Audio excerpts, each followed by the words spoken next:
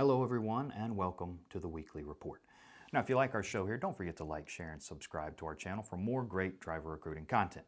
And speaking of recruiting content, a new episode of the Recruiting Roundup with yours truly just debuted this week. So if you haven't checked that out yet, give it a watch. I'll leave some links for you down below.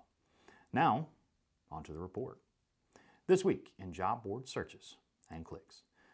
Bit of a mixed bag with searches as we saw a drop of 5% week over week, an increase of 6% month over month, and a decline of 15% year over year. A little more straightforward with clicks as we saw gains across the board of 1% week over week, 4% month over month, and 51% year over year. Last week, the owner-operator posting saw the largest decrease in activity as searches on job boards fell by 32% and clicks dropped by 19%. Search and click activity also declined on postings for both team and inexperienced or trainee driver positions. Company drivers, which make up the vast majority of the overall total truck postings, saw an increase in clicks, but the number of searches was flat. This week in freight, total load postings increased by 2% week over week as dry van rose by 1% and flatbed increased by 4% week over week, while refrigerated fell by 1%.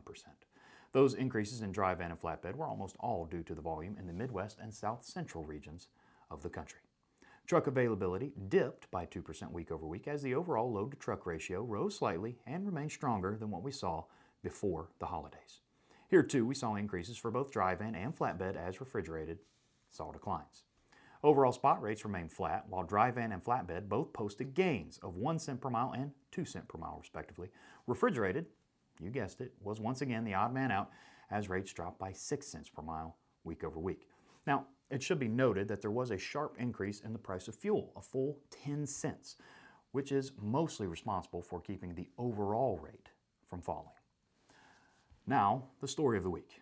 Revised numbers from the Bureau of Labor Statistics, or the BLS, show that, believe it or not, there are 26,300 more individuals employed by truck transportation establishments now than there were 2 years ago. On top of that, December 2021 is now an all-time December record for trucking employment.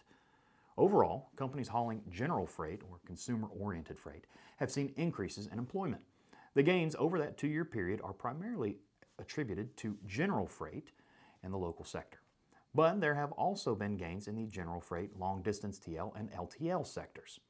Specialized sectors, however, have yet to recover and reach their 2019 levels. This does make sense, though, as manufacturing output is still below those pre-COVID levels and industries like hydraulic fracking have not yet fully recovered. This data highlights the substantial shift of trucking capacity towards the general freight sector since the start of the pandemic.